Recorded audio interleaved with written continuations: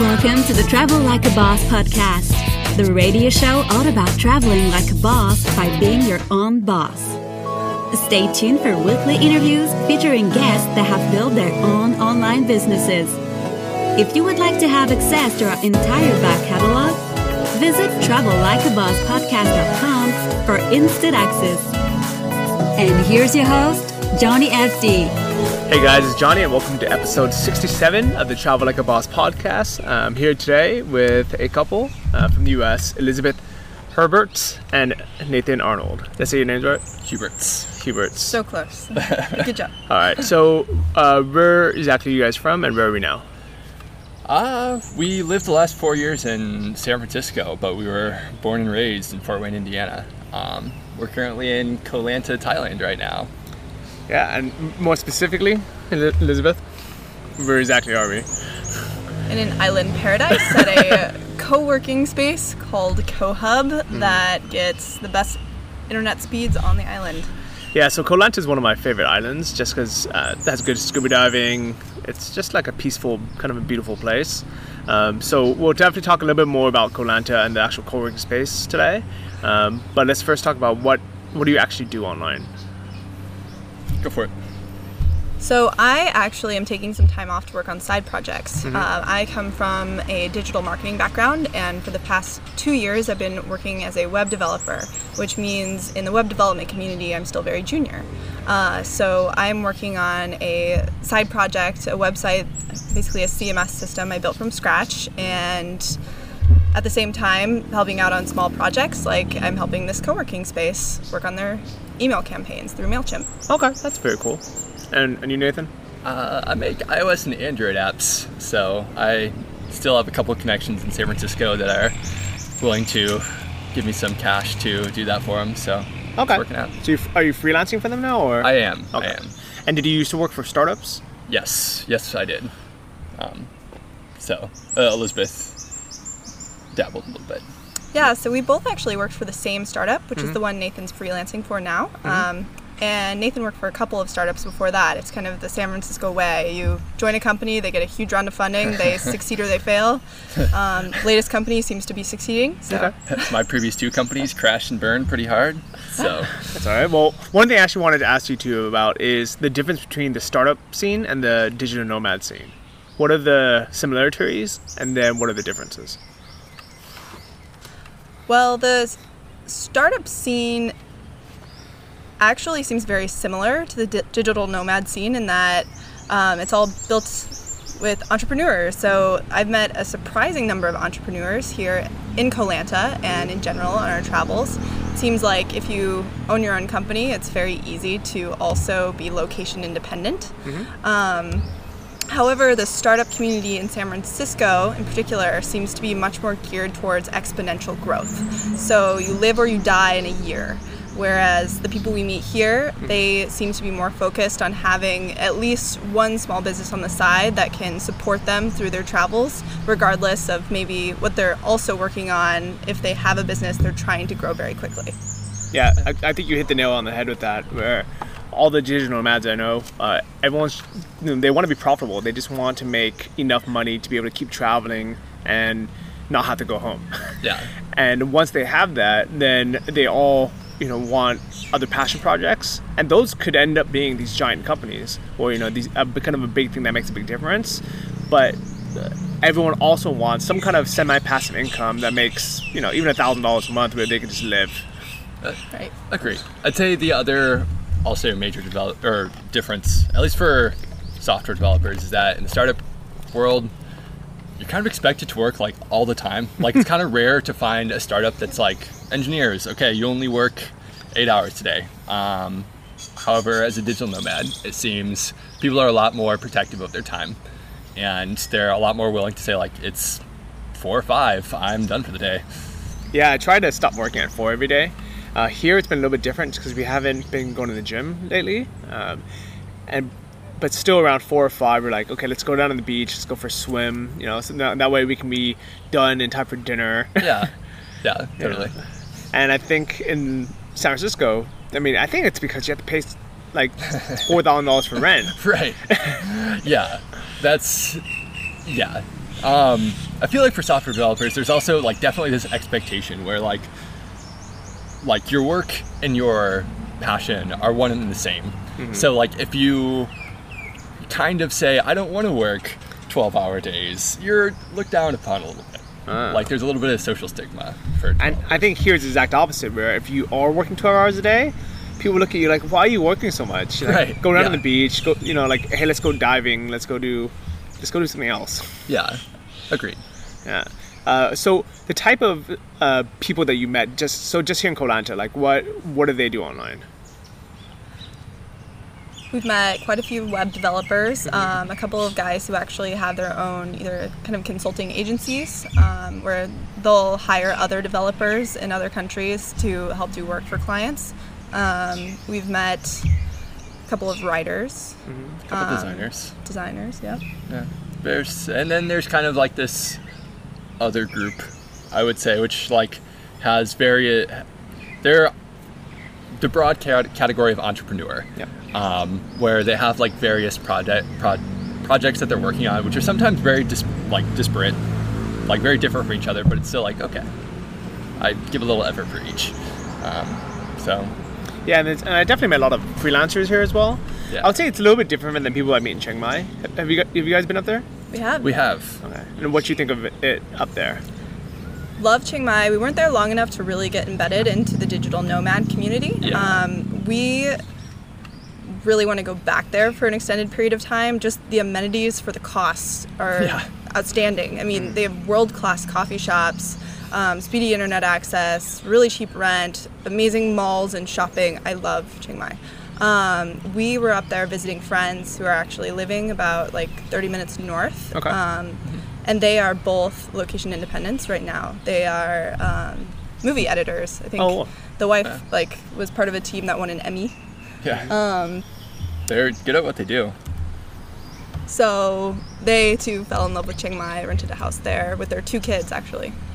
Yeah, it's nice that it's a kind of a family-friendly place. I think there's a lot of families here in Koh Lanta too. Have you seen all the Swedish families around? No. I read online that Swedish families love this place, but I haven't met a Swedish family yet. So there's actually 2 Swedish schools on this island that are accredited. So if you are Swedish and you want to basically come here, well, I mean, I guess not you. If you want to bring your kids here, because they're both like elementary and middle schools, the government of Sweden will pay you to come live on Koh Lanta. Funny. Yeah, so school will be free. You can rent a villa. You can just like hang out for 6 months or a year, and it's completely free. That's awesome. That sounds terrible. And that's kind of the whole reason why there's so many people here. And it's also just like a nice breakaway, because it's, you know how cold it is right now. I mean, even in San Francisco, it's cold right now. Yep. Yeah. We flew out of Chicago on February 3rd, and as we drove into the airport, there was a blizzard. Yeah. It was. There's a great picture of us like standing in the middle of like the snow hitting our faces, and then I think probably the next picture of us is actually in Thailand, where it was like 90 something. Right. How did your friends and family react when they saw the first photo? My mom was just thankful that we were not dead. Okay. And I think that made her very happy. Yeah, I think they're extremely happy with our stories from Thailand, because since many of them have never been out of the country, and if they have been, it's to places like Cancun, they have this idea of Southeast Asia as being very foreign, very unfriendly, very dangerous, that is completely untrue. So hearing stories from us that, oh no, it's really built up for tourism, everyone speaks English, the food is amazing, we don't have any parasites yet, they're stoked about it. That's cool.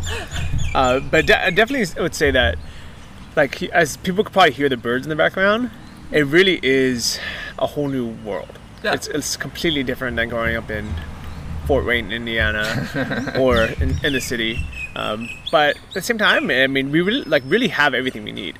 Yeah, it's like the amenities are similar, right, to like Fort Wayne. Like, there are probably fewer McDonald's on the island, but you can still find food to eat. Yeah. Well, I'll say, so actually I just wrote a post on my blog about it's kind of like the guide to Koh Lanta for digital nomads, and in it I basically said, now that there's a co-working space, it's definitely a good place where digital nomads can come, But as far as for me personally, I can see myself based out here for a couple months at a time, but definitely not the whole year. And it's only because, if as much as I like scuba diving, I like the beach, I really like having the options of like a normal city like Chiang Mai, where I like being able to go to a movie theater sometimes, or go to a mall. as lame as it sounds, I kind of like miss going to a mall sometimes. I completely agree. We were actually talking about that. Like, Koh Lanta is nice for a while, but I think as far as options on things to do, things to see, things to eat, your options are going to be much better on the mainland. So the island atmosphere definitely has its perks. You have the ocean, you have the beach, but you will not get world-class coffee here. Yeah. Mostly Nescafe. It's Nescafe. Which is a big deal. Yeah. And like in Chiang Mai, there's the Hill Tribe coffee where they pick it like an hour away, and they roast it in Chiang Mai, and it's some of the best coffee. And for me, I drink Bulletproof coffee. I can get grass-fed butter from New Zealand at that's what that is. Yeah. But here in Koh Lanta, like you don't have those options. They have butter, but it's not, you don't have a choice. You can't find grass-fed butter. You can't find a lot of health things, the things that you like, special things you can't find. And I love eating on the beach and watching the sunset, but I think you stop appreciating it as much if that's the only place there is to eat. Yeah. So true. Well, and then we actually were shocked. I know it's ridiculous, but we were shocked by how expensive it is on the islands, because our first stop was Bangkok, but Bangkok has an amazing street food scene. I mean, the best street food we found in Thailand, and it's so cheap, 40 baht dishes. And go up to Chiang Mai, and it's similar. Like, if you really want like a 40 baht meal, you can find it anywhere, and it's delicious. There's fresh fruit. Here on the island, everything is 2 to 3 times more expensive. Yeah. So 40 baht is like $1.20 or something. Yeah. Right? Yeah. So I feel ridiculous because it's still so cheap by Yeah. Western prices, but after having experienced Chiang Mai and Bangkok, it's surprising. Yeah, I would say if you're coming from San Francisco, come to Koh Lanta and you're still gonna think everything is cheap. Yes. You're gonna be like, Oh yeah. pad thais, $3, that's super cheap. Yeah. But if if you're bootstrapping, if you're on a budget, or you've been to you've been to Chiang Mai, then you'll come here and be like, okay, this is a holiday destination, and the prices reflect it. Yeah. Agreed.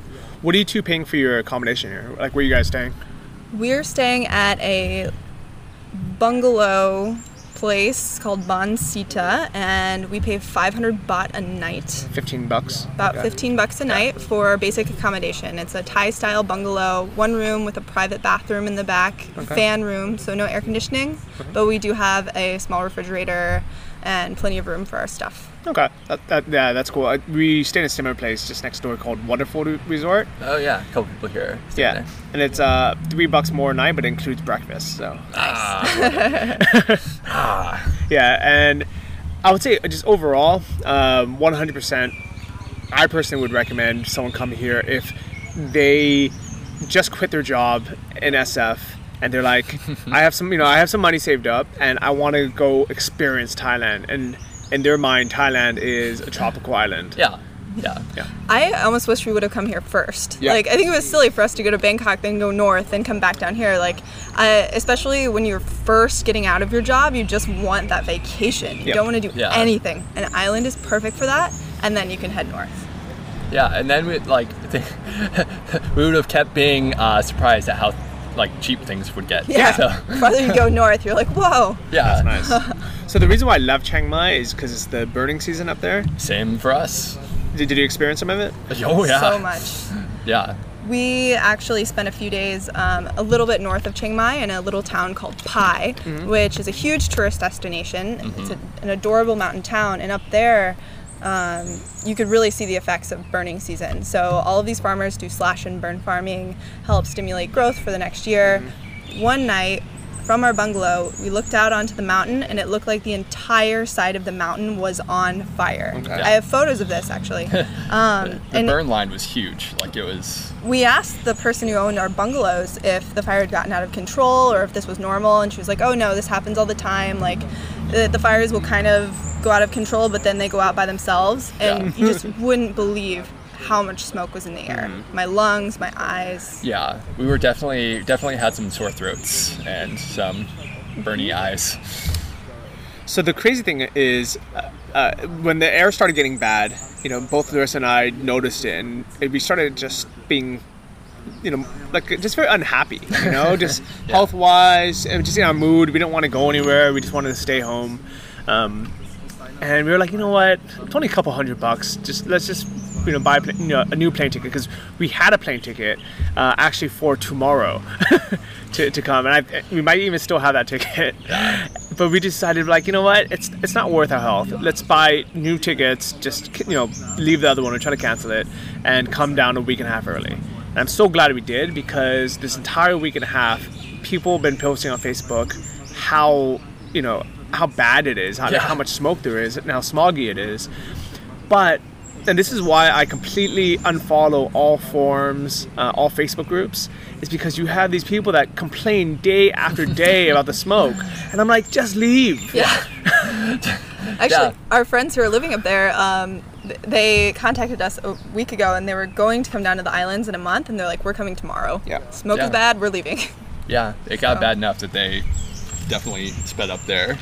And I think the worst part of it is you have the naysayers that keep like linking to articles saying that the smoke's not really bad for you, or that like it's it's like an acceptable amount of pollution, or it's actually healthy for you. It clears out everything in your lungs, replaces it with smoke. Yeah, and it almost seems like whatever it is, whatever kind of open forum there is, any kind of group, there's always going to be, I almost feel like they're trolls. Yeah, I'd agree with that. But it's more that they're trolling their own life, where they're, it's like and here's the sad part. I really think it's because they then, for whatever reason, cannot leave. They either can't afford to leave, they have a Thai girlfriend or a Thai wife and kids, and they can't, bring them all away for whatever reason. So they justify why they're there. Yeah, I mean, you see that with all aspects of life. Why people stay in crap jobs or whatever. Yeah, it's like once you've put in a certain amount of investment, you feel like even admitting to yourself that it was a bad idea is too painful. Yeah. So. Definitely. I would say 100% it was worth coming down here. Oh yeah. Yep. Agreed. For us as well. Yeah. It was getting painful to go outside for a while, so. Yeah.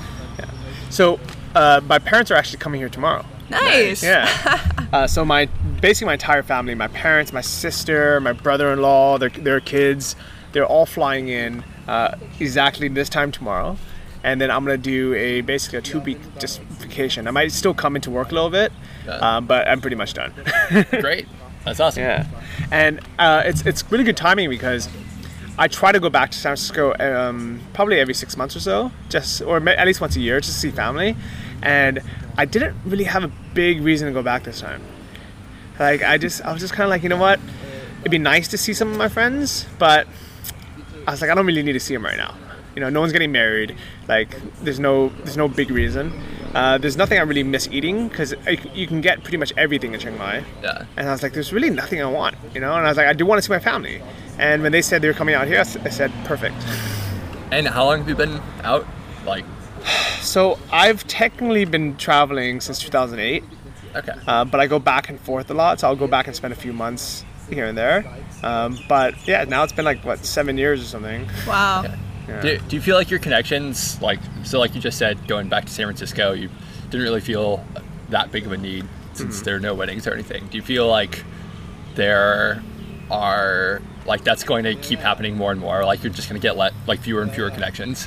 Yeah, especially now that I have my girlfriend who, I really plan on being with for the rest of my life. So we have our own connection now, and we have our own, we're kind of building our own life.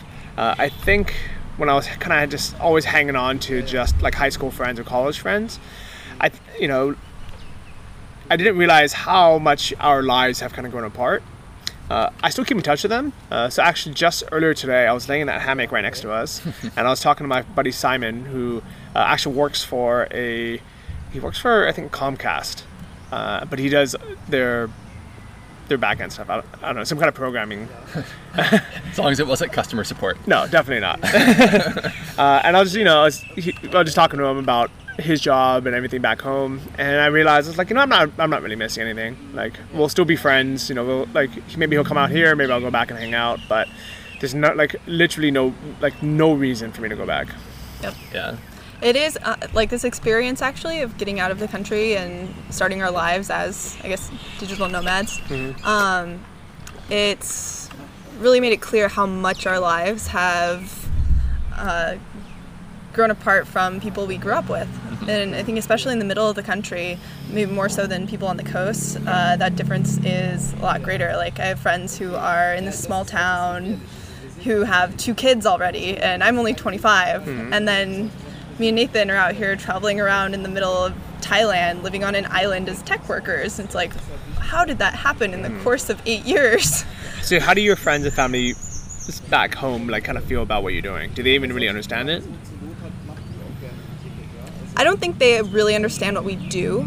I think Nathan's mom has referenced our job as typing on computers. Yeah, so like my friends get it for the most part, I think. Like people that are in their like 20s and 30s, they get it. The older generation, like the boomers, like my mom, that are in their 50s or 60s. Hi, Mom. Hello, Mother. Seem to not entirely get it. Like they view it as a vacation, kind of like if you're on a cruise for 9 months. Who goes on a cruise for 9 months? I don't know. That would be the worst. Yeah. Terrible. So much food poisoning. But they view it more like that. Like they don't entirely understand that you can get paid either by having a company that you run or are contracting. Like, I think a lot of them think we're either fabulously wealthy, which we're not, or that whatever we're doing, it's really, really, really hard.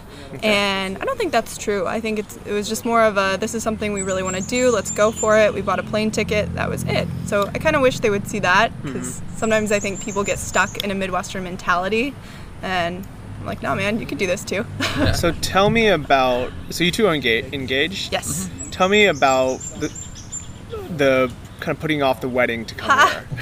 So broke our mother's heart. Yeah, well, there's a funny story that happened before this, which was when we were about to move to San Francisco. Are we really telling that story? Yes. Okay, can I tell it since this is my blunder? Sure. All right, so we were moving to San Francisco. We just found out Liz got her first job out of college in her dream city. And now Nathan, we've been together for a year, who's a software developer, is coming along with, because where better to be a software developer? So we sit Nathan's mom down, we take her to a nice dinner, and it's very obvious we're about to tell her something really serious. So the big joke in my family, so my mom has been telling me forever, like, don't have kids until you're like 30 because you'll ruin your life, whatever. So we said, we have some really big news. And I go, I'm pregnant! Just kidding, we're moving to San Francisco. And then it was 2 tragedies. Oh my gosh, it was the worst thing I've ever done in my life. You just saw the elation, like, grandchildren. Or I was like 21 at the time. And then it was like, no grandchildren, and I'm losing my only child. Yeah. It was horrible. I actually have a sister, so she has more than one child. Sorry, not only child, only son. Sorry. Oh, now your sister's going to listen to this and be really mad at me. But so flash forward 4 years. Flash forward 4 years, we did not break the news in the same way. But when we got engaged, everyone kept asking us when the wedding was. Yeah. And we actually had a fairly decent chunk of change saved up and had considered having a wedding. And then we kind of realized, oh, you know what we could do with the average cost of an American wedding, which is around $30,000? We could start our lives abroad and go live on an island in Thailand for months on end. Yeah. So we decided to do that. So what is the actual plan while you're out here? Like, see the world. Yeah. Make a little money along the way so we can keep on traveling. We didn't start out with a definite plan. Like, we knew we were coming to Thailand, but that was pretty much where the plan stopped. Because we had both been traveling a little bit before, and we both hated the set schedules where it's like, okay, in 3 days you have to city hop, like next 3 days, different city. So we both hated that. So the plan it was like, take it slow. During college, we had a lot of checklist travel where it's like, see this, do that, eat this, go here. And it felt like if you didn't do those things, you weren't traveling the right way. So this was kind of our chance to go out and see the world in our own way and take it really slow and take time to actually get to know cities and just live life the way that we would normally, but in a different location with a different culture. Maybe learn a little bit of a local language. I mean, really, that's all we're actually doing is we're living a normal life, Yeah. but just in a different culture. Right. And I honestly don't think this is that different from living in Hawaii. No. It's just a lot cheaper. Yeah. Koh Lanta reminds me a lot of Hawaii, actually. So. Like, how does it remind you of Hawaii? Well, it's an island paradise for one. Super laid back. Everything's more expensive than on the mainland. And there are tons of tourists everywhere. I don't think there's actually that many tourists. Like, compared to Chiang Mai, like Old City, yeah, I'd agree with that. So on Long Beach, the beach right behind, literally right behind us, that we can see from here, there you can have like a lot of open space just to yourself. Like if you put down your towel somewhere, there's not gonna be anyone next to you for, 50 feet or 100 feet or maybe even like a block. That is really nice about Koh Lanta. I haven't been to the other islands, but what I've heard, especially about like Koh Samui, it's just people everywhere all the time. Can't get a spot to yourself. Yeah, and like like Phuket is exactly the same way. They actually banned beach chairs now from Phuket, What? and I couldn't figure out why. And I think what it is they don't want people to sit on the beach all day because it's too crowded. So they're like, well, if we take away the umbrellas and the beach chairs, people can only be under the sun for X amount of hours before they burn. So they'll get off the beach, go into the restaurants, spend money, or go back to their hotels. Unintended consequence: more medical tourism for Thailand. Yeah. So I think there are two reasons why Koh Lanta is less busy. Is one, it's kind of half the year. It's what they call green season. Do you actually know what that is? It's supposed to be rainy monsoon season, right? Yeah, like it does rain, but it's still sunny like half the time. I think what it is, it's the diving becomes bad during that time, just because the weather changes, the water changes, so the visibility goes away. And diving is a huge part of Koh Lanta. So for like 6 months, the weather changes, it's not as good, and a lot of people just leave. Like the whole half of the island actually shuts down. So because it's not like a year-long tourism thing, the resorts aren't as built up. There's not as much infrastructure. And then second, it's a lot easier to get to Koh Samui Phuket because you can just fly directly there. And I think, tourists coming from anywhere, they don't want that extra travel, that extra leg. Right. And that prevents people that aren't like super, super laid back or have like weeks and weeks to travel from coming here. Yeah, I'd agree with that. Yeah. And that's why I think even though there's, a ton of Western people on this island, most of them aren't tourists. They're not like, 2-3 day tours. Yeah. Like pretty much like everyone I've met is here for at least a few weeks. Yeah, it's interesting. Someone told me that Koh Lanta was like Pai. Very similar, and I think that was very misguided. Yeah, false. Like, just not really. Yeah, so Pai, as well as Chiang Mai and parts of Bangkok, it seemed like every city we went to had these little backpacker communities. And these are like the checklist travelers, really. A lot of them wear this very specific type of pant. We call them the travel pants. They have a very low crotch. They're a little weird. But like hammer pants, but with more colors. Most of them stay in, there's usually some kind of a backpacker ghetto in the town, and they all live together, and a lot of them are vegetarians. So we didn't actually find that in Koh Lanta. You don't get those people because it's not along their route. Yeah, it's not on the banana pancake trail. Exactly. Right. So we found that extremely refreshing. Yeah. It's not like that is a wrong way to travel by any means. I think I did that in college and I learned so much doing it, but we're at a different stage of life. We're doing a different type of travel. Yep. And yeah, Koh Lanta is definitely more long-term travel, lots of couples, families. And I like it that way. Like, so I'm kind of glad there's that extra 2-hour travel leg that prevents, a lot of people are just like, you know what, I don't have, an extra day to travel. I can see 2 more places. Let me do that instead. Right. Yeah. So how long can you see yourself actually staying here and working? In Koh Lanta or in Thailand? And let's say both. So Koh Lanta, probably not long term, because I am a redhead, Yeah. and on our second day here, it was very clear that I'm not meant for island paradise. I am currently peeling, got a really bad sunburn. So Koh Lanta would be more of a vacation destination, and it just has the added benefit of also being a good workspace. So maybe like 1 month max. Chiang Mai, I could see us getting an apartment for a year and living there long term. That's what we did. Yeah. Yeah. Yeah, and I think our stay in Koh Lanta, since I just booked the flights out, will actually be like 3 or 4 weeks. Yeah, so about a month. Yeah. So, where are you going after this? Well, Bangkok first for a week, and then we're flying to Taipei on April 3rd. Very nice. Why Bangkok for a week? What are you going to do there? Well, we discovered there's an entire neighborhood that we it did not really see last caters to digital nomad types, Okay. expats, hipsters. We had no idea it existed, so we really want to spend some time there. What's the neighborhood called? I totally forget. Is it Yeah, I'd have to look it up. Trang something. Okay. And there's like co-working spaces, or like what do you actually know about it? So we talked to one guy here who was there, and co-working spaces, really good coffee shops, good food. That's pretty much all we know. Okay. We just figured it sounded interesting enough to check out. Yeah. So you report back. Let me know how that is. Yes, we Of will. course. When we first stayed in Bangkok, we actually stayed in Nana, which, if anyone wants to look that up, is the red light district in Yeah. Bangkok. Really interesting. Would recommend, but for a certain kind of traveler, I think.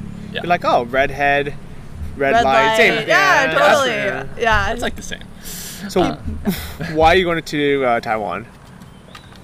Same reason we want to go to the hipster district in Bangkok. We've just heard so many good reviews. Unsolicited good reviews Yeah. from people we've just met randomly. And they're like, oh, Taipei, I love Taipei. I would want to live there forever. Yeah. And So again, it's a different type of traveler than like say the backpacker with their travel pants. It's more of like the hipster. yeah, the digital nomad, people who are getting apartments for months on end, working in Taipei. Air quality is supposed to be a lot better than in other huge metropolitan areas in Asia.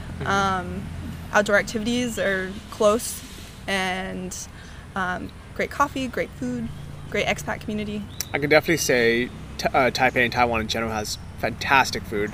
The best night markets anywhere in the world. I would say the second best night markets in the world are in Chiang Mai, and it beats it. And if it's because, so like the street food in Chiang Mai or in Thailand is good, but it's just street food. There's nothing kind of special about it.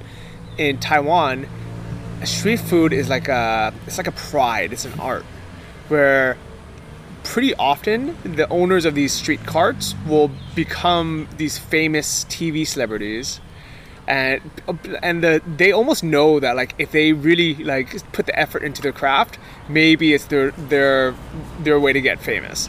That's awesome. I actually have a friend who is from Taiwan, and I asked her for advice on living in Taipei. Her only advice to me was to eat as much as physically possible. So that's my plan. Yeah, and it's weird because it's one of those things where like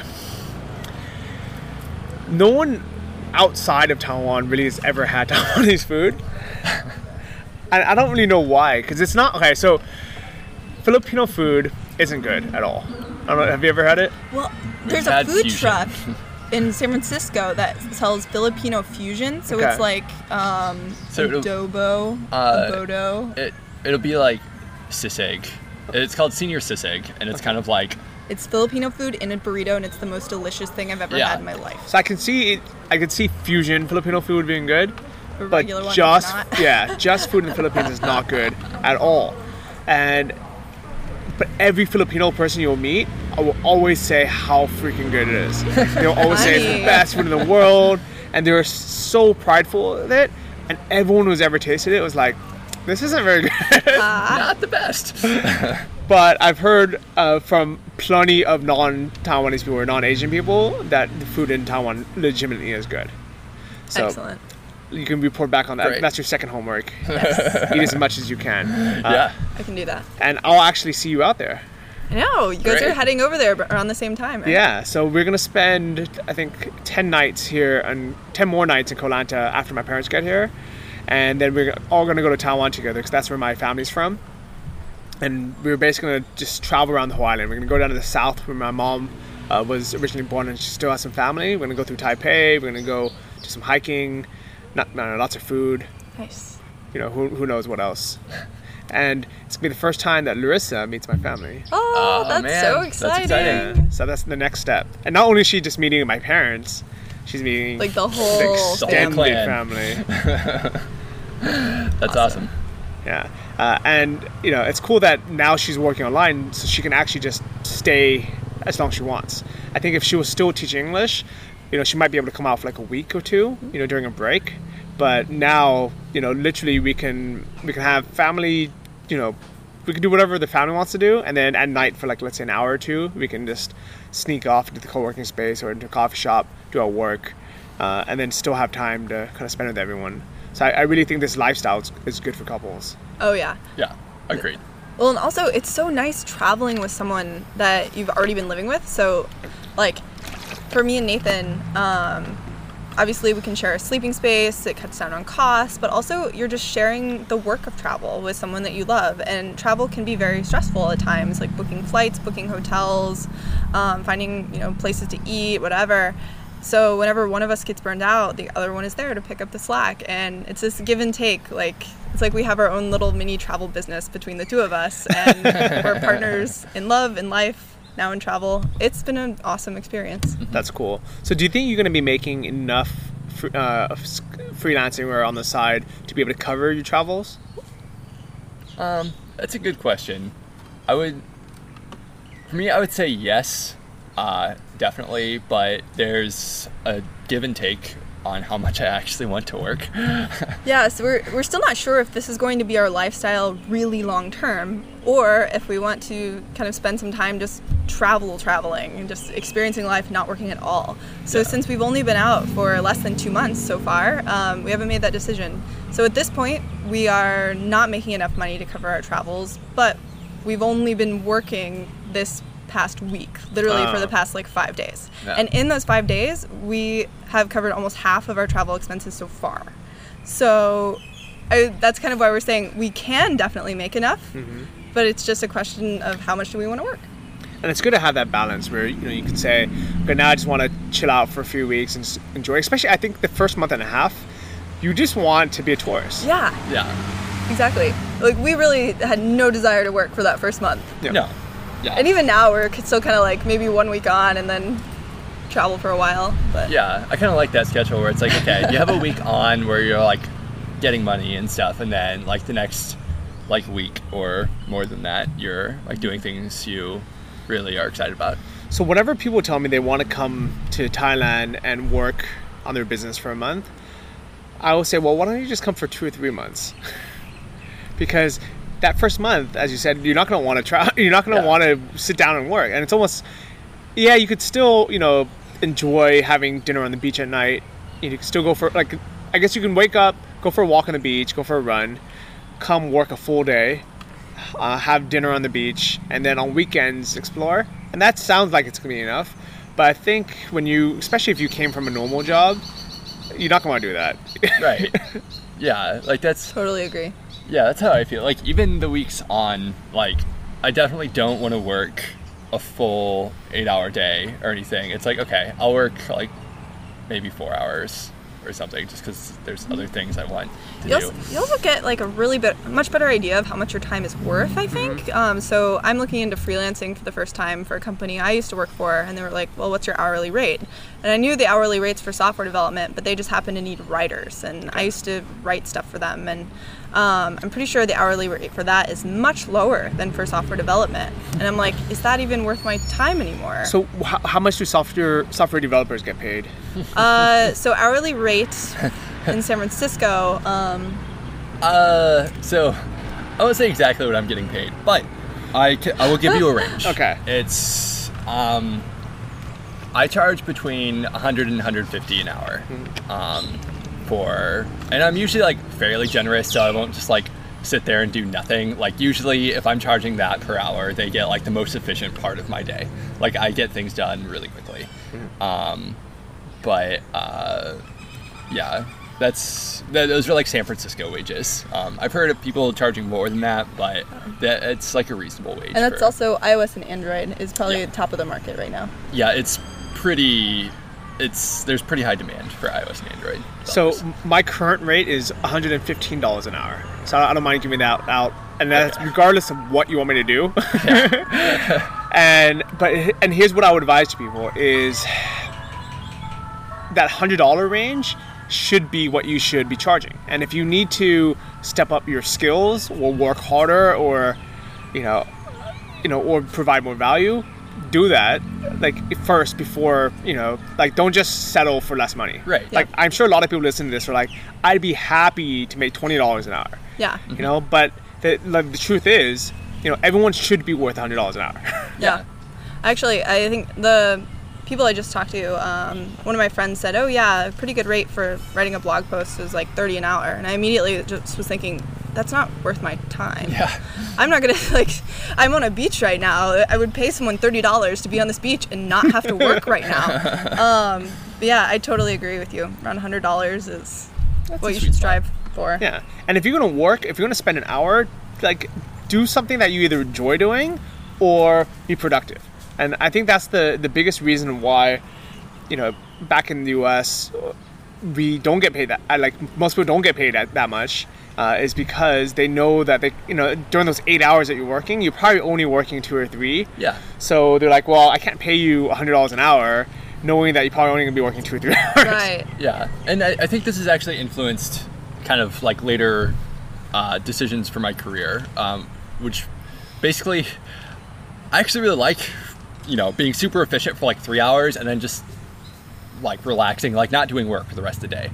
Like if I would rather have a super high hourly rate and work like really hard for those 3 hours than to like just kind of hang around an office from. I think everyone's had that 6. feeling where they're in the office, they know they have to be there from 9 to 5 and you don't really have anything else to do, but you're getting paid for those hours, so you just sit there. Yep. Which is ridiculous. When you're freelancing, you say, no, I'm worth a lot more, but I'm only going to charge you for those hours when I am being productive for you. So. All right. So it's a kind of a big mentality change. So what actually is a web developer? Mm-hmm. What's the difference between that and a web designer or someone like a webmaster? Good question. So a lot of these definitions are pretty fluid, and most software developers can wear many hats. To me, a web developer, I'm a full stack web developer, which means that I've worked on like full applications, database side, doing backend coding. I use Ruby on Rails, and then also translating static designs, so like a PNG of what a website should look like, into HTML, CSS, JavaScript. A web designer, that could mean a few things, maybe user interface, user experience. Who knows? They could work with like Photoshop more to actually be creating how it looks, as opposed to actually coding it. Okay. Or maybe they specialize in HTML. Yeah. Okay. So like, let's say I'm starting a new business and I'm like, okay, I want a website for my doggy daycare. I could hire a web designer to make basically like a picture of what it should look like, where everything should go, where all the buttons should go, and then they give it to someone like you to actually make the website live. Is that how it works? Yeah, that's one way it can work. Yep. So that's actually how my last company worked. We had a designer who made those mocks static. I don't know if she called herself a web designer, but designer. And then I was the one who made it live. Yeah. Okay. And same for the app world. Like usually I work with a designer and like we like they'll give me like a static image file for how it should look, and then I just kind of flesh it out. I guess that makes more sense, to have one super creative person that might not be good at coding to figure out the user experience. Like, okay, someone goes to this page, what should they see on the left? What should they see on the right? Like, if they scroll down, what should they see? And not have them worry about how to hard code it yet. and just make it pretty. Yeah, and well, usable. Web design is a very, very specialized skill, and when people are good at it, they make way more than developers. I mean, they're in extremely high demand, especially mobile designers. And if you can find a really good designer who also knows how to code, we call them unicorns. Yeah. And they'll probably get paid whatever they want at Google. Really? Okay. Yeah, So. that's been my experience. Like every startup I know was trying to find an experienced designer that like could actually like knew everything about apps or like the web or something, but had like very specialized knowledge, and like they were probably harder to find than developers. Do unicorns call themselves unicorns? Or is that just Sometimes. I've never met one. Yeah. Nathan worked with one. Yeah, like sometimes like in blog posts they'll like jokingly refer to themselves as unicorns, but it's not like a office title. But yeah, so it doesn't say it on their business card or anything. No. Probably not. I'd probably put it on my business card. But. Yeah. Do you think it'd be easier to first be a web designer and then learn how to code, or the other way? I think no matter what, it's a really big skill to learn. Yeah. They're very different. I think it would be the same, like for me, I came from the marketing world and then went into coding. Learning how to code is completely separate from what you would do as a designer. And designers, it also depends on what type of designer you are. So there are people who come out of school and they're really great at illustrations. So now not only are you learning how to code, but like just the fact that you are a designer doesn't mean you know anything about the way the web works. And you really need to take some time to study how pages interact, how they resize, like just what it means to develop for the web instead of for paper before you even think about jumping into it. Yeah, there could be kind of two tiers of skill levels there. Where it's like, okay, you have a person that's great at Photoshop, but then they don't necessarily, like they struggle with how to design things so that they can resize easily. Okay. So like, you know, if like something works well for both phone, browser, and television. Yeah, so that's like what you would need to learn to get into web design, and then getting into programming at the same time is just a completely different ball game. Yeah. No matter what, that's a separate skill. How did you get into programming? So, funny story. So I took a couple of classes in college. Nothing big. It was like the intro to computer science course and also a web design course. So flash forward, I have a political science degree from Wellesley College and went into digital marketing because what do you do with a liberal arts degree? And maybe a few months into my job, I started noticing some gross inefficiencies. For example, when a client wanted to know how many tweets were tweeted at them that day, this is before Twitter had an analytics platform, my job was to manually count them one by one in my browser. Okay. Mentioned to my boss how inefficient this was and that I was probably not doing the most accurate job. And there's a tool we could pay for, it was like $5 a month, and that proposal was refused. Why? Because the perception is it's more accurate if we have a human count them. Nope. Which is No. so wrong. It was so wrong. It hurt me. Okay. And from then on, I was like, well, maybe I'll just do some research into the Twitter API. Started learning on my own.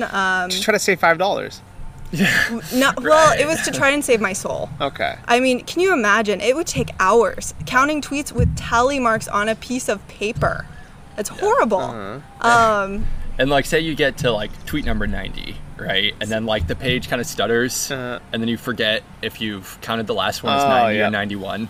So like, no one wants to go back And to there were one. little tricks, like you could highlight them, but sometimes like because of the scrolling page, it wouldn't work right. Oh, it was horrible. Yeah. So they prompted me to start studying computer science, which I did on the side and attended meetups and went to small courses on the weekends and jumped into being a software developer full time 2 years ago. Well, congratulations. Thanks. So, when you first even took those intro to computer science classes, what sparked you to do that? In college, actually, there was a girl in my cross-country team whose dad invented the Java programming language. No joke. She's from Silicon Valley, and we were good friends. She said this class was great, and I believed her. That was it. And part of that, were you already very like computer savvy?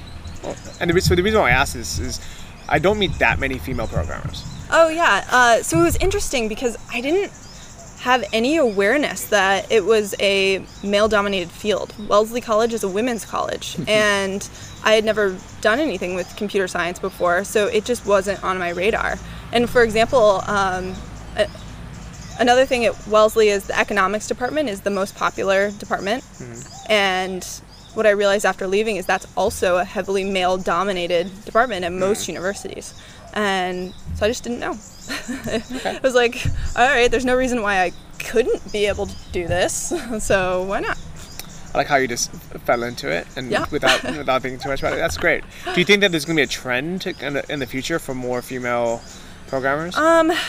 This is a complicated issue. I hope so. We've actually been talking about this a lot between each other. However, I also hope it's not just a way to bring down engineering salaries. For example, you see like the Mad Men era of advertising where all of the hotshots are male.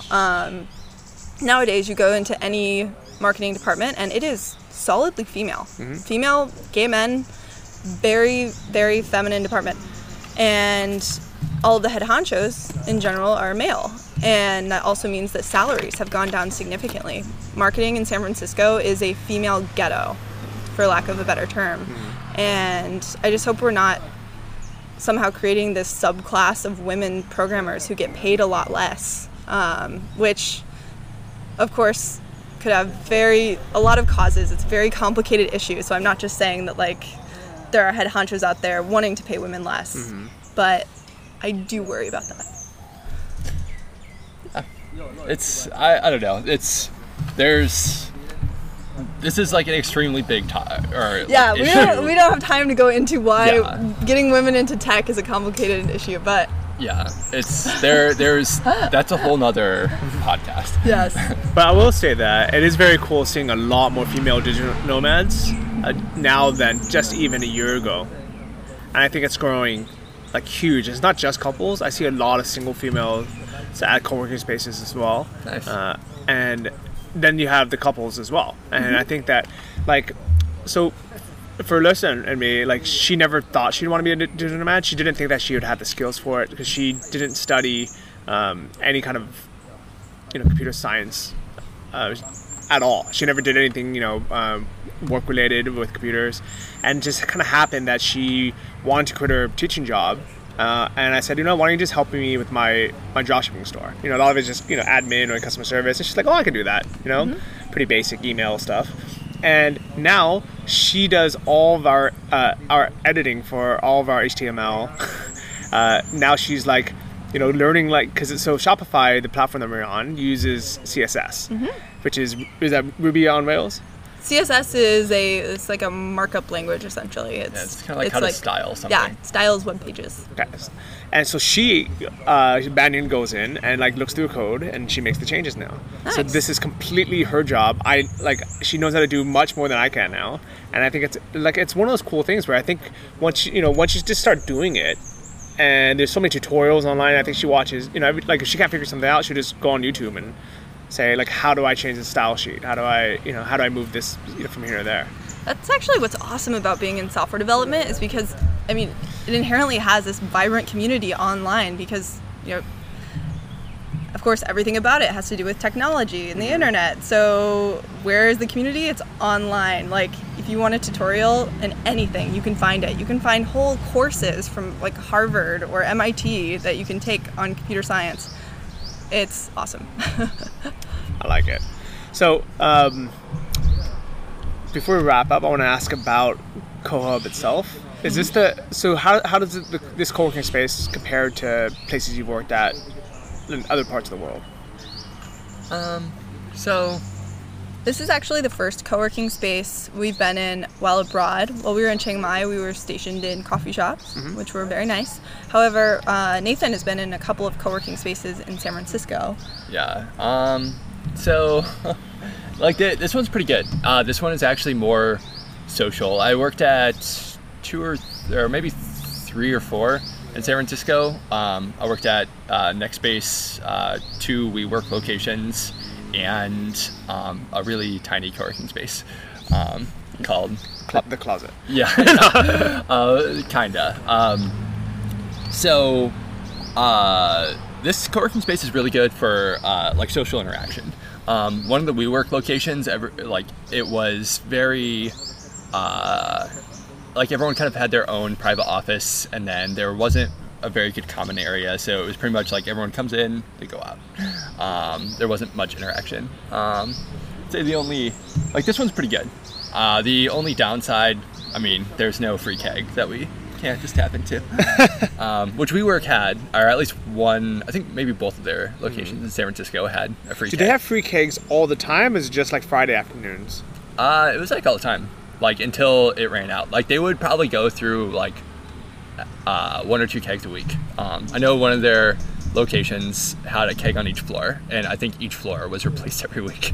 So, okay, and do people just start drinking all day, or do they drink after work? Like, how does this work? The Mad Men-esque atmosphere of WeWork. It depends who it was. Like, they were pretty loosey-goosey. I mean, obviously, you shouldn't get totally trashed, but, like, sometimes people would have a beer for lunch.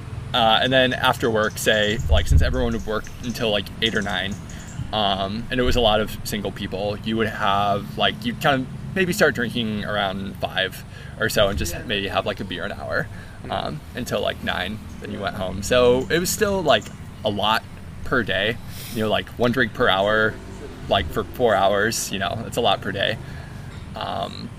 But you didn't see a lot of drunkards running around the floor, that's if that's what you're asking. Yeah, yeah, because Overall, it just doesn't make sense. Like, I wouldn't want myself to have a beer while I'm working, and I actually honestly don't want everyone else drunk either, or even drinking, just because I'm like, you know, I want this to be like a productive place, you know? I want this to be my sanctuary.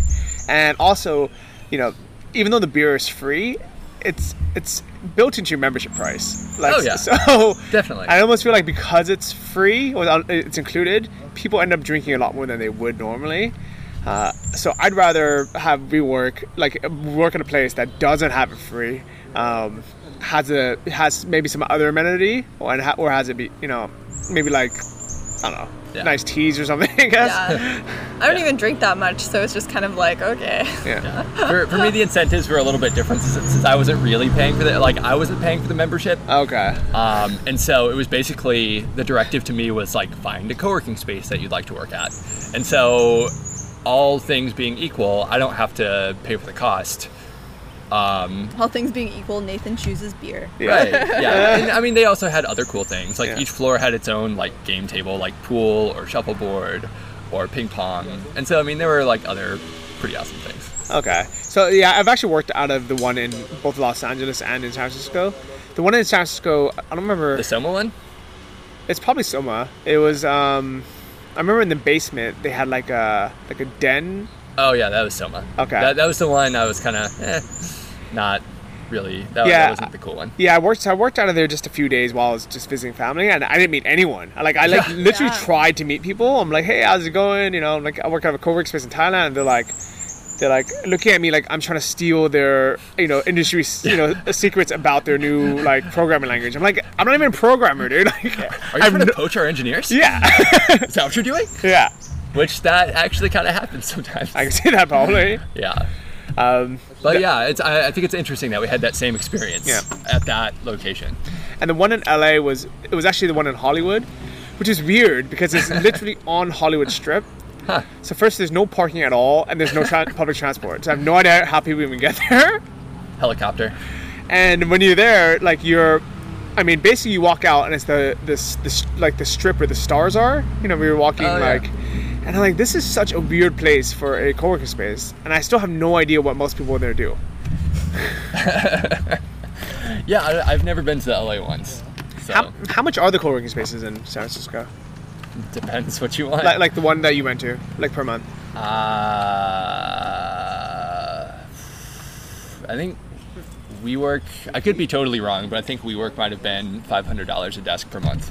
That's a lot more than it is here. So Oh yeah. CoHub in Koh Lanta is $150, and Pun Space in Chiang Mai is I think it's $100. So it's significantly cheaper. Yeah. And for that $500, this is what you guys can get. You can get a month-long unlimited co-working space and an entire apartment. Yeah. Yeah, you could. It's awesome. Gosh, even Taipei is so much less expensive. I feel like living in San Francisco was it was a good place to live before coming here, because now the entire world feels like it's on discount prices. Yeah, even New York. Like, we looked at Craigslist right before we left for apartments in New York, and we're like, oh, that's pretty cheap. That's insane. Larissa is now earning US dollars, and she spends, when she goes home, everything's in South African rand, and now when she converts things, she's like, I cannot believe I made an entire month's salary in 4 days. Yeah. While being on the beach. That's always a good feeling. And then now if we go to Europe, the euro is basically the same as the dollar. I know. It's really close. It's awesome. So I'm excited for that. Any further travel plans after Taipei? There are a few places on our wish list. What's nice about traveling slowly is we don't really have to worry about it for a while, since we'll be in Taipei for a few months. But we really want to check out Japan. Very expensive there, so we're hoping to make some money before going, but it just sounds insane. We would love to check out Australia, and then we have a friend with an apartment in Paris, and we kind of want to take advantage of that this year. I like it. All right, well, I'm glad that you guys are on the show. I kind of wish you guys the best of travel. Yeah, you too. If people want to keep in touch on, like, do you have Twitter or blogs? Why, yes, I am building our travel blog right now. Good. It's my own CMS system that I built from scratch on Ruby on Rails. I was a little proud of it. Content management system. Yes. Okay. And if you find any bugs, don't report them. I'm already aware. It's gingerandthecyclist.com. Okay. And you're the ginger. I'm the ginger. Nathan is the cyclist. Okay. You can also find it under lizhuberts.com, which is my name. I like it. What's going to be on your travel blog? Awesome stories written by me. We actually built it for our mothers to keep track of our activities. That's nice. It's just a blog about what we're doing, photos about where we are. So I'm going to check it out right after this, more because I'm curious to see the entire back end of you building, because you built the site from scratch. I did. It's hosted on Amazon Web Services. So. Okay. So it's not it's not a WordPress template.